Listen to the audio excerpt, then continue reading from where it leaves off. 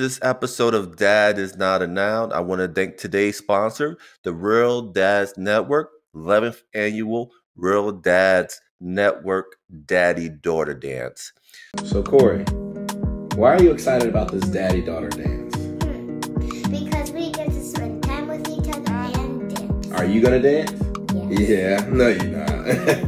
I love it. So what is this daddy-daughter dance? Good question. So the daddy-daughter dance is on February 18th in Manhattan. Weren't you born in New York?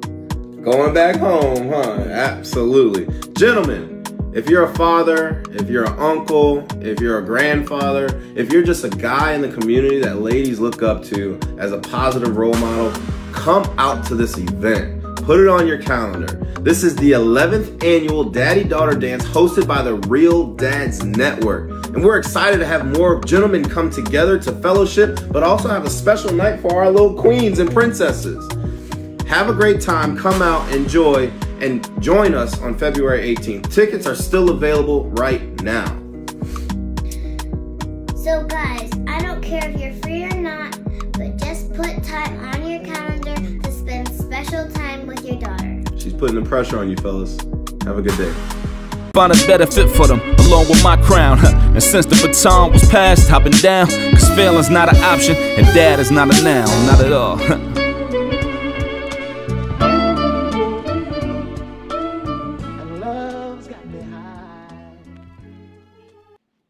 Welcome to another episode of Dad is Not a Noun. My name is Ishmael, changing the narrative for men of color and fatherhood, as well as changing the narrative on the things I care about. And today, what I care about is my good homie. I wanted him on this podcast for the longest time, and he's with me today. It's the one and only. He's a father, husband, dope lyricist, mentor.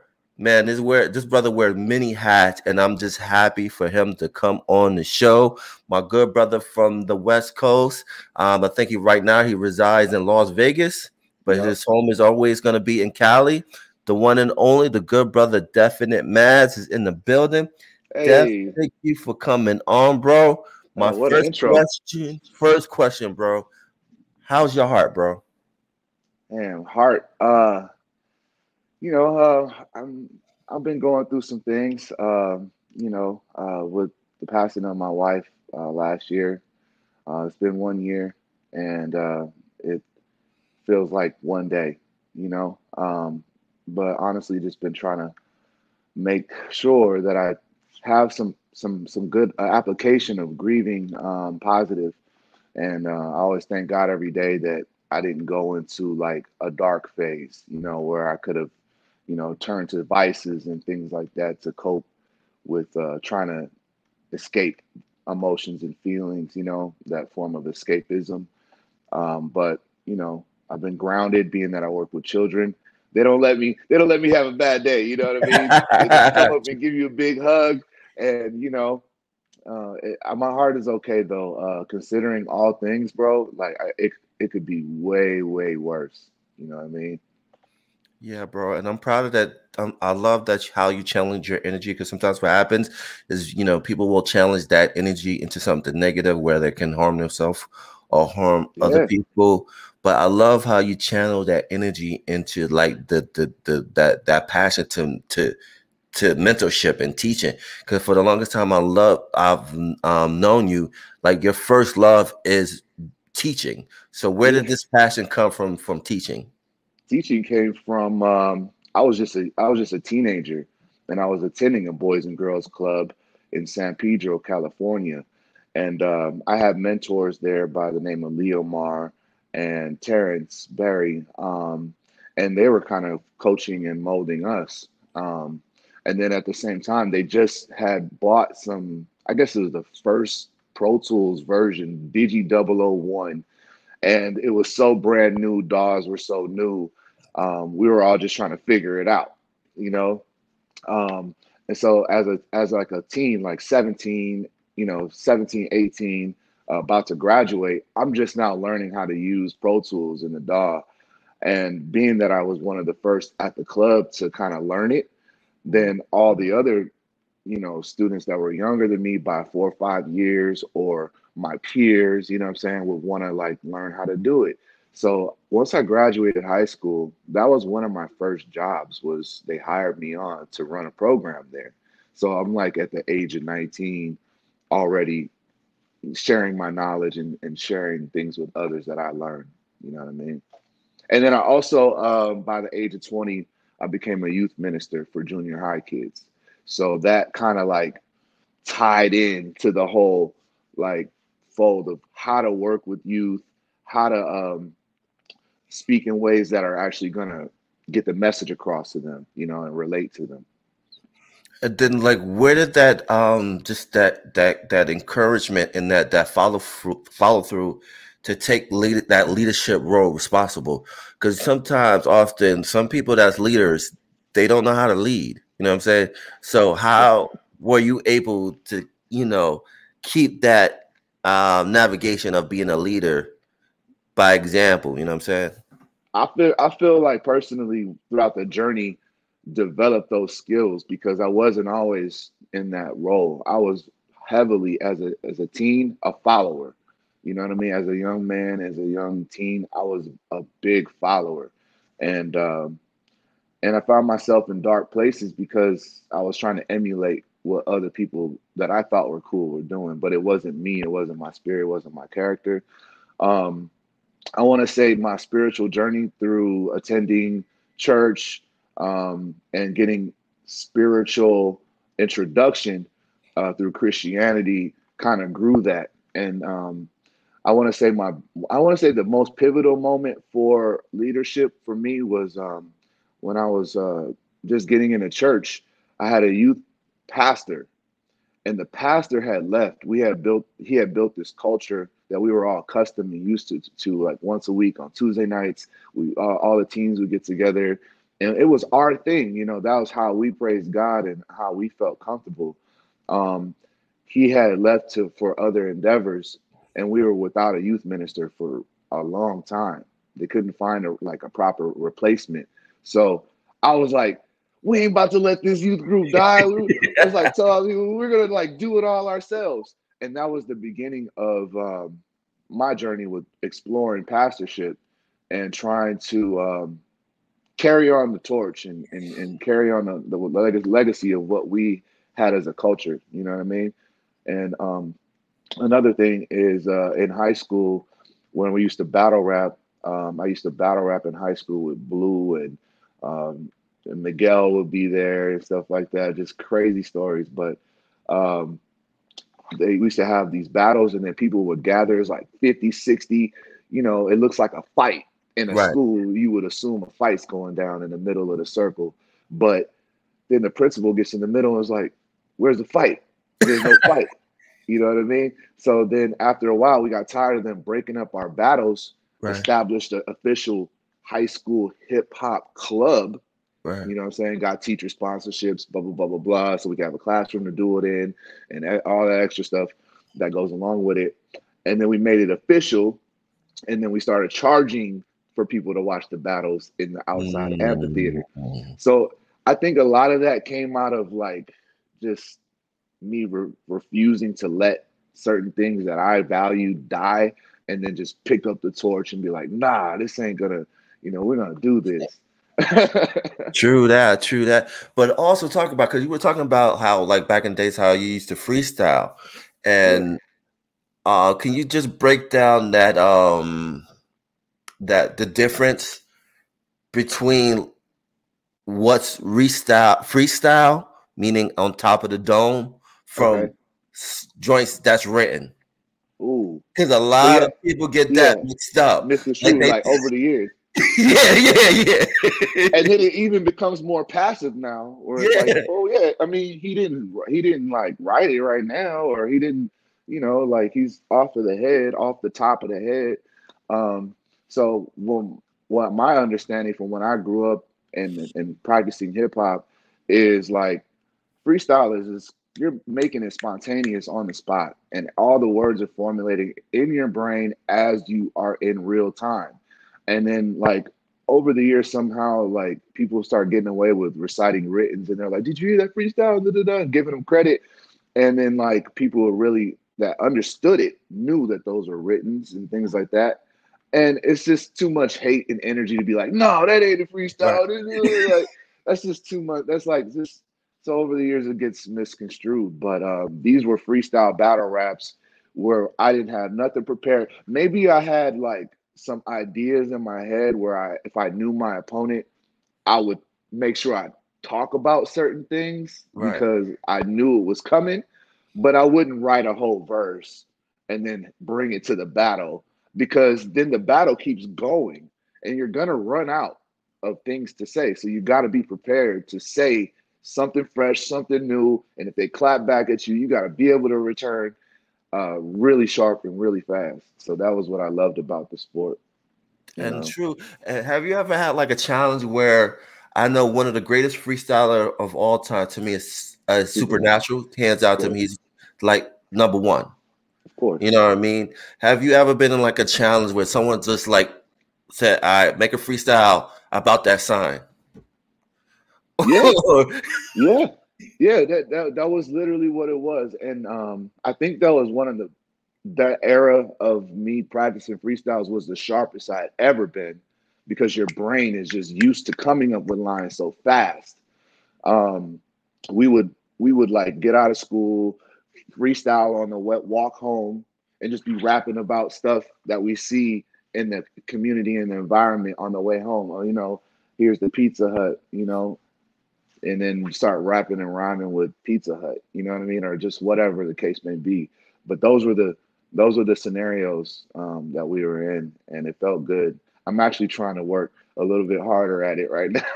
Hey man, you're a mentor, you're a leader, so you gotta lead by example. So you're gonna have to. Yeah, yeah. No, I have to. I have to. Because I'm gonna be like, look what I've been building. You remember how whack I was last week? But everyone has those bad days, bro. Facts. You can't. No one could be like LeBron James has his bad days, even though people shit on LeBron James. But you know he has his bad days. Dropping triple doubles in 40-point games, bro. Like, yeah, and people still shit on him. I could never famine that. But also the reason why I brought that up because I think that's important is to adapt. And how did that help you in your everyday life of adapting? Because again, when you're a freestyler, like there's like make a rap about that sign, make that rap about that Coca-Cola. So you have to adapt to what they're pointing to. So how did that apply to just your everyday life, man? Because I know it had to. It's like stay ready. You know what I mean? Stay ready. You had to be sharp. And that was a very arrogant phase of my life too, though, because we were sharp. Because I would pop up at a venue and then approach another. Oh, you rap? Okay, spit something. All right, man, that was written. Let me get you real quick. You know what I'm saying? Right. Like, it was actually frowned upon in a cipher if you recited something that was written and we knew it. You know what I'm saying? And it was like, all right, well that's cool, but I'm about to destroy your written right now with something off the top. And that was a form of superiority. Like I didn't have to sit down and take an hour to write this. It within seconds I can destroy you. Right. So I love that competitive nature. And to answer your question, it helped me prepare mentally for anybody and anything. I'm in a way less competitive mode right now. More of my competition is with myself. Right. You know what I'm saying right now? Because over the years I realized you could compare yourself to other people all day, and you could always feel like you're in some form of competition while working on yourself, but not directly because that's not your intention. You know what I'm saying? There's other ways we can work on ourselves and challenge ourselves, and I think those are far more important than claiming to be better than someone else at a particular craft. You know what I mean? Like it's way more important. So as I got older, I realized this, but it also helped me I want to say about 80% of the stuff that I've made within the last 5 years, I haven't written anything down. Right. I'll sit in front of a microphone, I'll press record with the beat. I'll just say whatever I have to say. I'll stop it when I need to, think of something, and then just press record again. And it's called step recording. But, I found that to be efficient with me being able to formulate things. it's almost like writing, but you're just bypassing the step of writing it down. And I Right. literally just say what it is instead of writing it down. Right, 'cause But I think Jay-Z does the same thing too. he does the When he same. doesn't write. Like a lot of stuff circulates through his head. Like he'll be in the booth and he'll just spit it out. And Yeah, like where did that you was write it largely down? inspired by that story. Like what I had heard as a story, and everybody would question, like, nah, that can't be true. That can't be true. But when you got an engineer pressing the buttons for you, you know what I'm saying, and they're paid top dollar, they're gonna do whatever it is. Hey, stop it right there. No, bring it back another. All right, hold on, give me a second. And you got time in the booth, you can do that for sure. It's not a problem because I do it at home. And can you apply that to being a father? Because I think it's the same thing. Punching in. Yeah. As a father, man, you got to be able to freestyle a lot of stuff because we don't get manuals. Now you could say that there's parenting books. You can read the parenting books and those are manuals. No, the fuck they're not. You know what I'm saying? Because every kid is different. You know, every culture is different.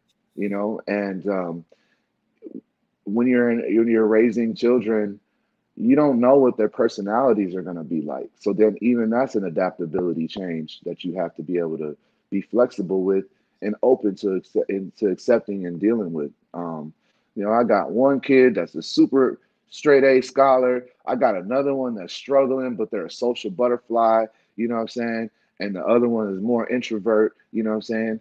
And then it's just, you never know. And so you kind of have to change your parenting ways based off of each child's needs and their personality types, you know, in order to properly help them grow. And I think a big part of identifying your children's differences is realizing that each personality will have some form of weaknesses. You know, you got your introvert that's not social. So now I got to work on his social abilities. And, you know, now I got to work on my social kids, the scholastics, you know what I'm saying? And so realizing those things, I have to switch modes for each, you know? And those are just kind of really two basic examples. Those aren't like primary, but those are two examples of why I have to be adaptable as a father. And it helps to be able to be flexible like that. That's the reason why I posed that question to you, brother. Is that, you know, I think you being a freestyle MC, that prepared you for being a father, because again, you have to adapt depending on your child. Or, you know, like you were alluding earlier, is that you have to be adaptable. Like certain things that you talk to one child, you can't talk to another child about the same thing. And even down to the like how you speak to them. The tone, some of your kids may be more sensitive than the other kid. You know what I mean? Even when I teach, I have to be mindful, like other people's children. Some kids I can give it to them raw. Right. Some kids they do a take and they record, and I'm like, nah, do that again, do that again. I'll be like, you can do better than that. Don't trip. Like, you got this. And then other kids, if you're really hard on them and then they don't feel as confident in their skill, they'll take it as some form of like defeat. And they'll be like, I just can't get it right. And, you know, so sometimes as a youth mentor with music, I kind of have to meet them where they're at skill wise. And I can't expect them to be at their pinnacle yet, you know, and then just kind of be like, hey, we got the best we could. But guess what? I'm a dope producer and I'm going to make it sound super fresh. You know what I mean?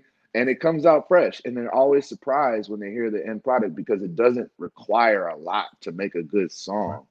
It doesn't even require a lot of good skill to make a good song. If you turn the radio on, you will understand that. You know what I'm saying? It doesn't require a lot of skill. Right. It just requires the vibe. It requires the energy, and the production has to be high quality. You know what I'm saying?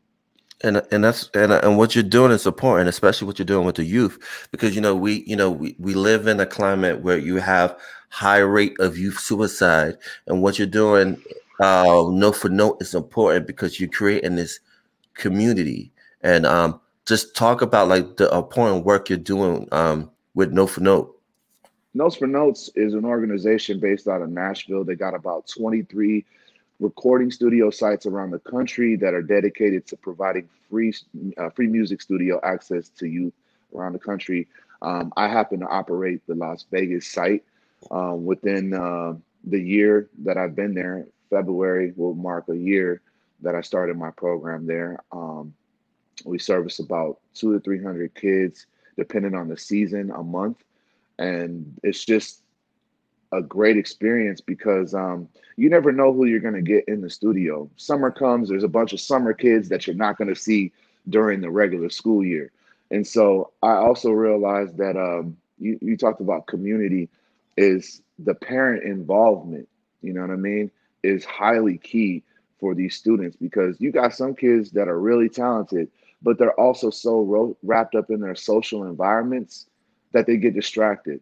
Yeah. These kids aren't athletes. These kids aren't doing anything else with their time. So they got a bunch of free time to blow or ruin as far as their productivity and their angle on life, what direction they're taking. So I'm not their parents. I can only coach them. Right. You know what I'm saying? But keeping them in check is the parents' responsibility. And I think that that's made a good impact. What I've been doing is making a good impact on the community, because it lets the parents know what their kids are really interested, because some parents don't even know that their kids are that talented. Very true. You know what I mean? Or they have particular skills and they're like, I need to nurture this. So you get a guy like me that comes in and finds that, and maybe one day we're doing karaoke and the kid gets up there and starts killing it. And I'm like, yo, what was that? And then we start having this conversation. You ever thought about doing music? You ever thought about getting in the studio? You ever thought about writing songs? No. Well, let's try it. Just give me one shot. And you know what I mean? And usually that one demo will spark something in them. And when you see that spark in their eyes, you know what I mean? That's me. Yeah. Yo. That's really what it's all about. But that's the community work. I'm also out here in the community working with the adults. You know what I'm saying? I pop up to all the concerts that the indies are throwing. You know what I'm saying? I pop up, and also some of the bigger time stuff too. I've had some Grammy Award producers come in and artists come in and share their stories with the youth, share their life experiences about how when they started, how they navigated their way, all the different hardships and things that they had to go through to achieve whatever successes and platforms that they've reached.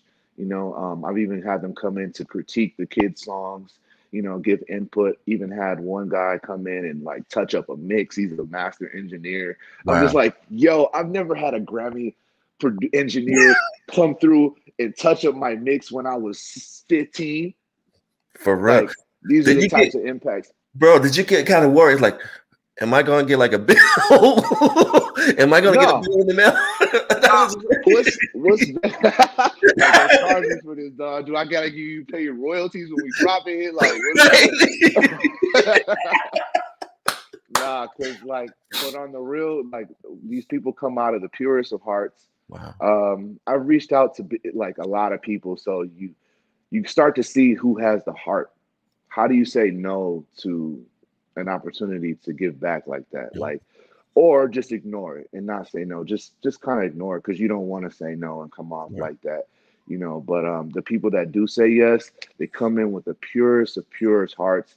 They take time out of their work schedules. They're not getting paid for this. Right. You know what I'm saying?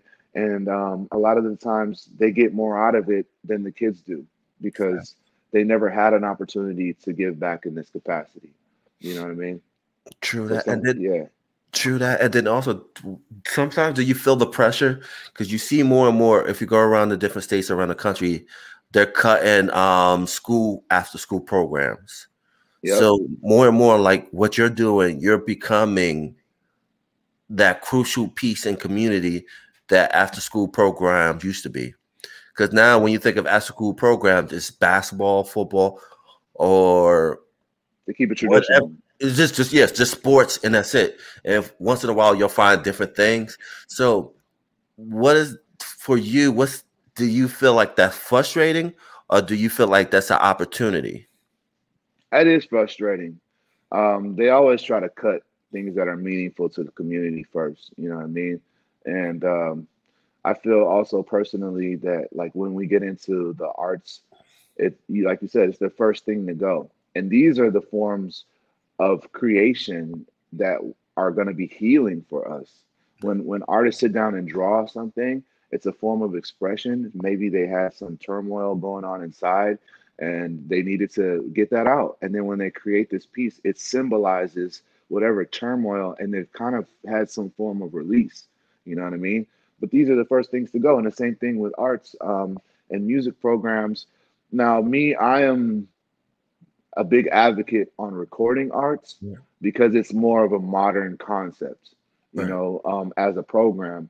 Before you're thinking like classical trainings and jazz band and, you know, theatrical compositions and stuff like that, because those are seen in the eyes of, you know, educational systems as worthy of funds and stuff like that. And we know the reason why that's like based on European.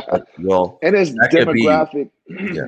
based and all that too, you know. So for more of, you know, street kids that grew up in the hood on the block, people that have hip hop culture, you know, growing up in hip hop culture. And I don't want to limit to that in my statement because I have kids that do punk rock, EDM, all that stuff. Where do they have outlets? Yeah. Well, they're not gonna sit and play Bach. I'm not saying that they wouldn't or couldn't. I'm just saying they're not interested. So you have to present something to the communities that the kids are interested in. That way it keeps them off the streets and it keeps them out of the things that they could be destroying their lives with, you know? So yeah, it's very frustrating hearing about all these cuts and all these things like that. But I also feel there's a lack of advocacy.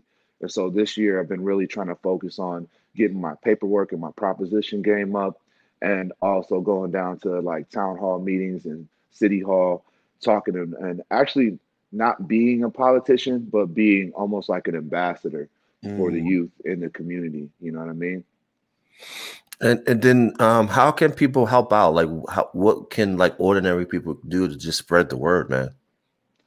I think what ordinary people can do, if you're not in the industry and you're not serving in some capacity where you can come in and donate your time to give something in an educational fashion, is to follow me on Instagram. It's DEFMASS, and just start sharing the content that I post. You know, I always post the engagements, and it's gained a lot of traction, and people start becoming more aware that it exists because there's literally a $60,000 studio in Las Vegas dedicated to the youth, and not a lot of people know about it. Actually, it's the only one in Nevada, period.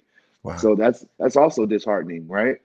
So it's kind of like, yeah, just reposting, sharing, liking, commenting, you know, all those things start to add up because when people see the traction, they're like, oh man, this is really bubbling. And not that it isn't already, but with people's support and the community support, it gains more traction. You share it, 100 more people see it. You know what I mean? Like, this is how it goes. That's true. And then like action wise, like what can people actually do? Like action wise, I know we can share, donate, like they can donate if they want to. I got some donation links that I can post up. You know what I mean? I'm not sure how we'll do it on this particular interview. Maybe we can drop it in the detailed descriptions and stuff like that. But there's donation links and things like that go directly to the studio of Las Vegas, and we're able to use those funds to buy resources. So like if we go on a field trip or something, we have the means to actually get the students there or give them food for the day while we're out on the field trip, or, you know, certain things like that.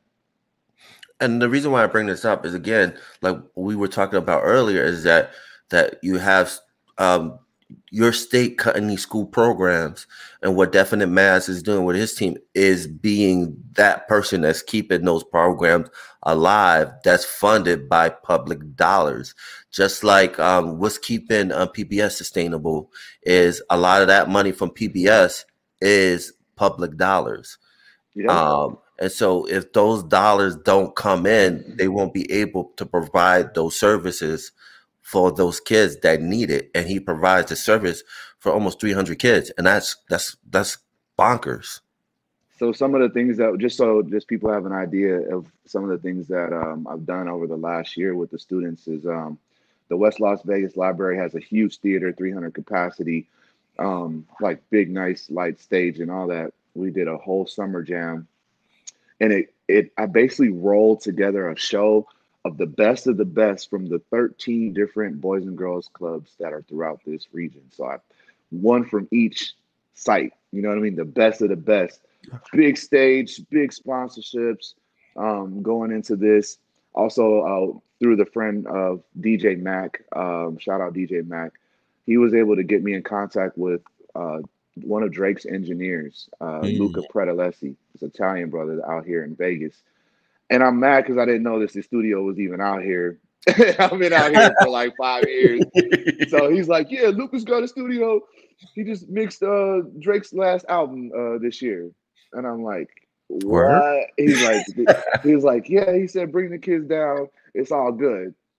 So we loaded up a van of about 11, 12, brought them all down. I haven't posted the clips yet, but I will. I'll get to it.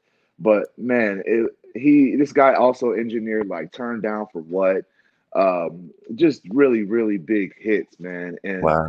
It was very, very humbling to see how like calm and like respectable and nice and how much he wanted to care and give back to the kids. And it was just a shocker for me because I was like, a lot of times when I think about big, big names, I like being an underdog my whole career. I always felt like these people are just kind of like, nah, we ain't messing with them. Why would we want to do this and give back? And blah, blah, blah. But as the year rolled on, I realized that a lot of people do want to give back.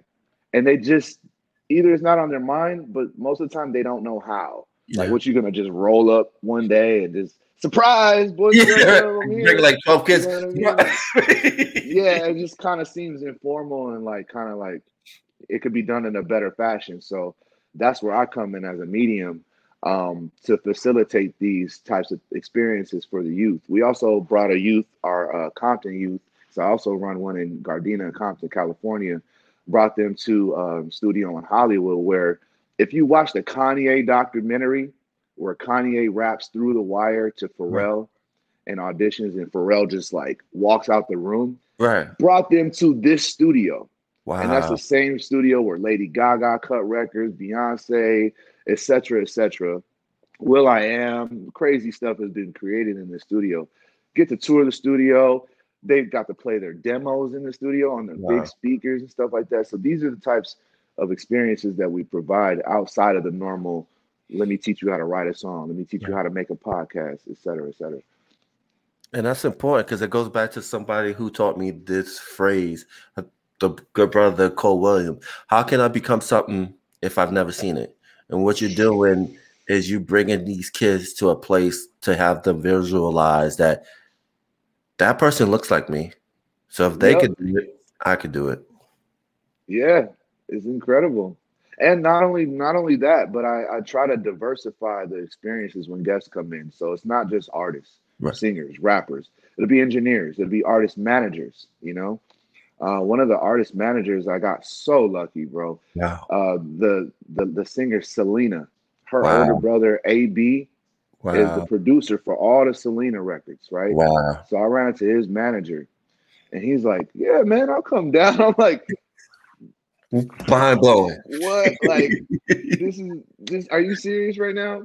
So he got to tell the kids. He had to tell the kids like what it's like doing it and what the position entails, and because not everybody's gonna be the superstar. I always tell my kids that, you know, always make and be a creative and make what you want.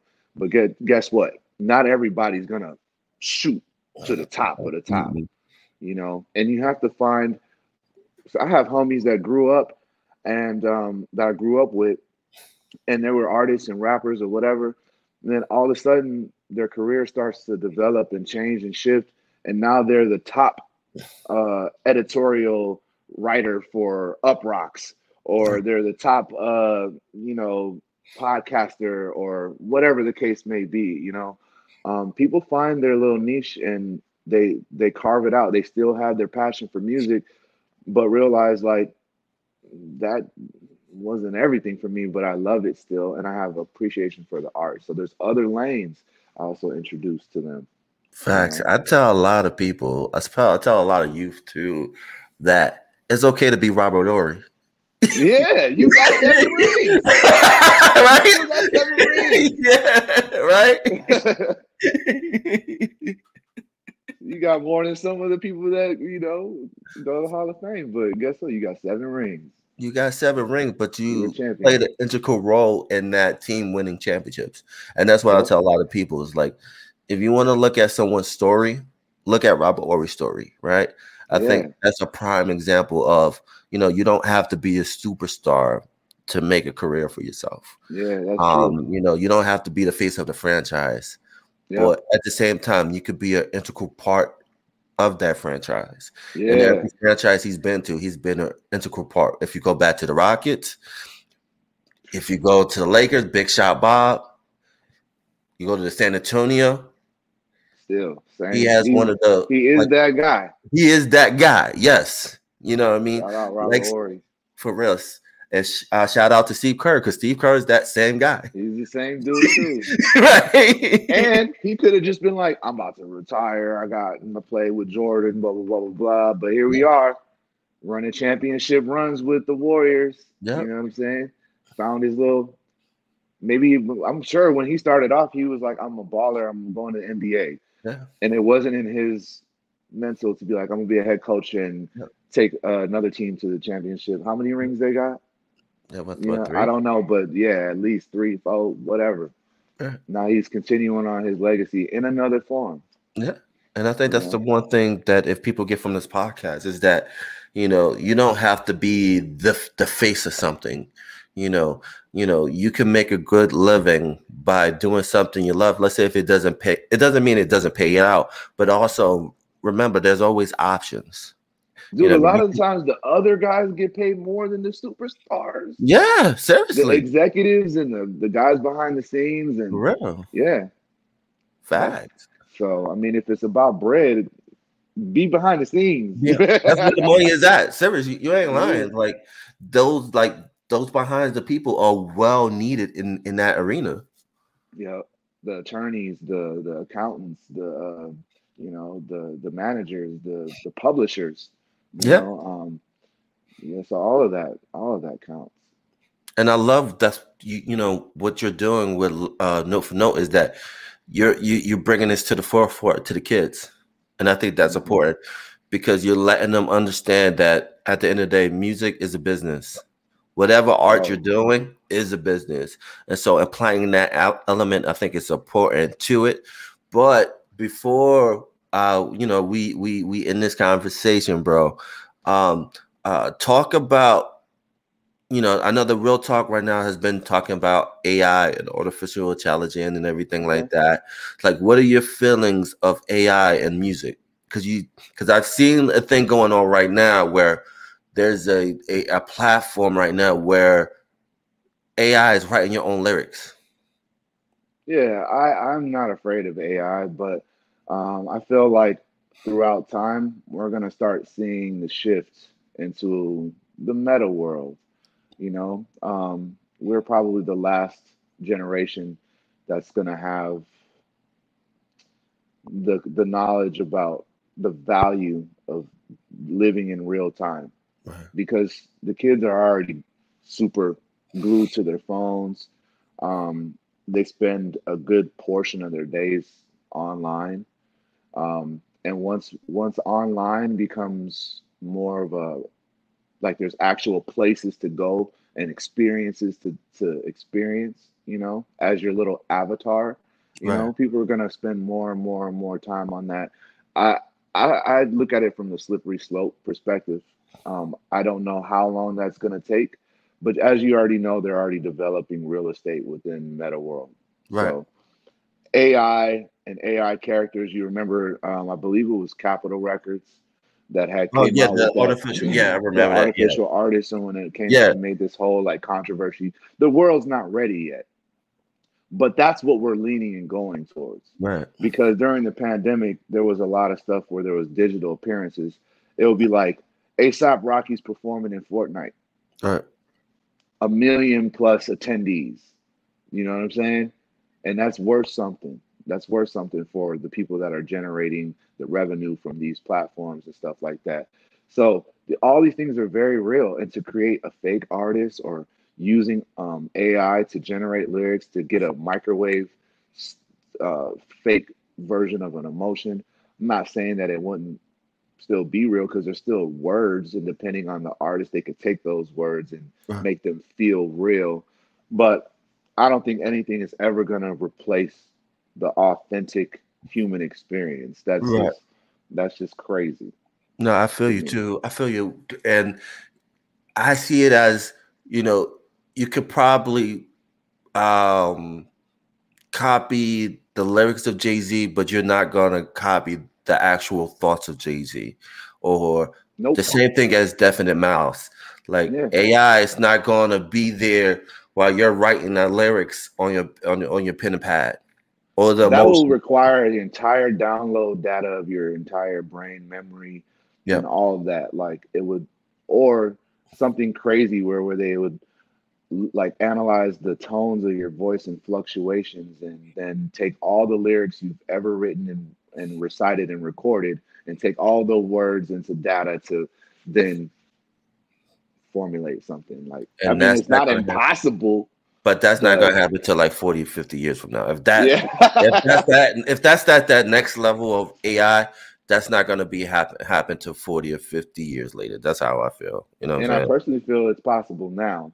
But what they're willing to expose to the public is a whole nother thing. Same thing like cell phones, you know, and shit like that. They're all military technologies before we even got the access for public use. You know what I mean? And they're still technically military devices, because they're able to track you and hear everything that you say and do. You know? Yeah, facts.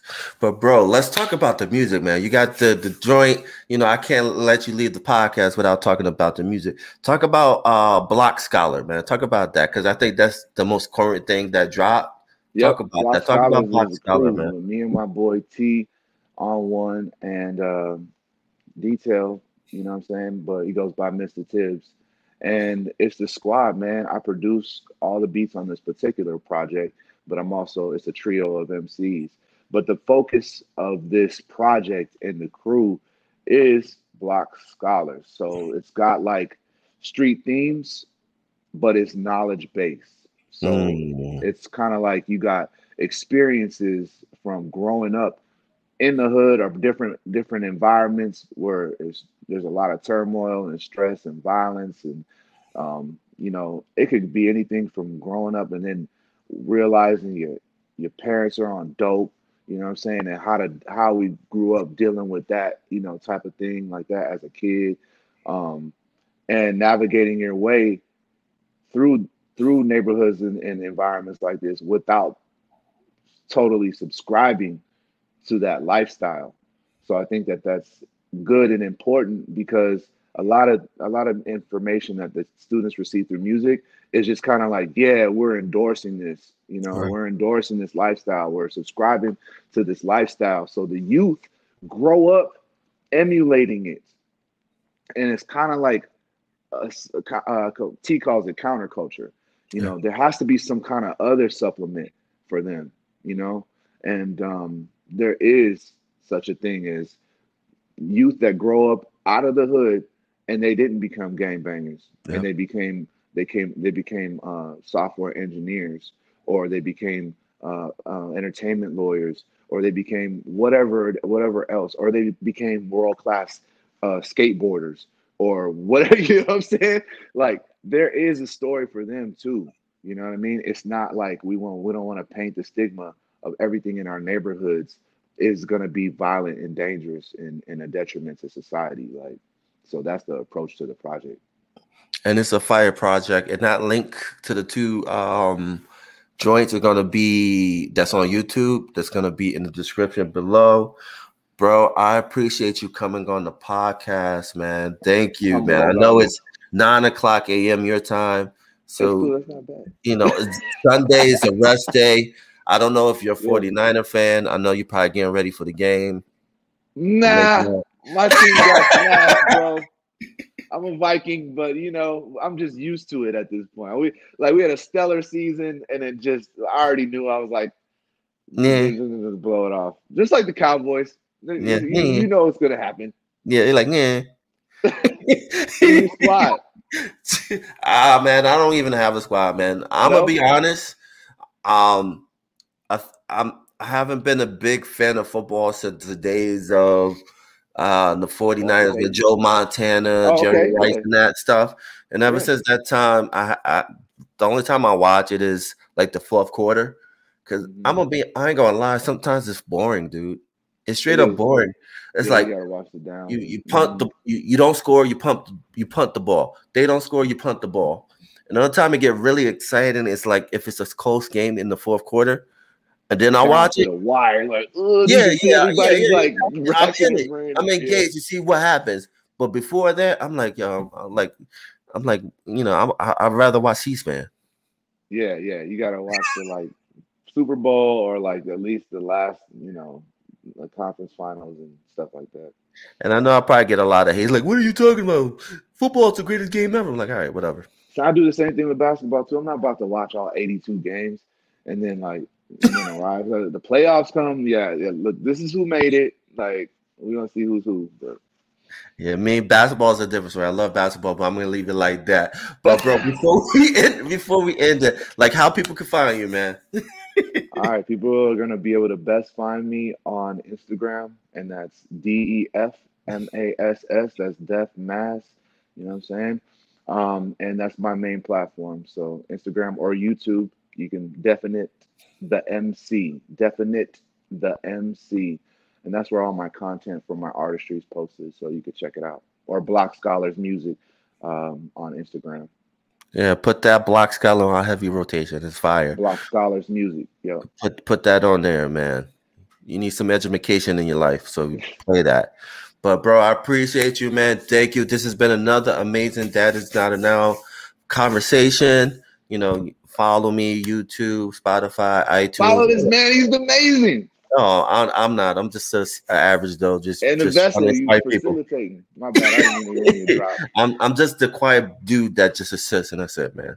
That's it. That's all I do. I'm like the John Stockton podcast. One hell of a. That's between us. But yeah, just follow us. Follow this man, and we're out. Peace.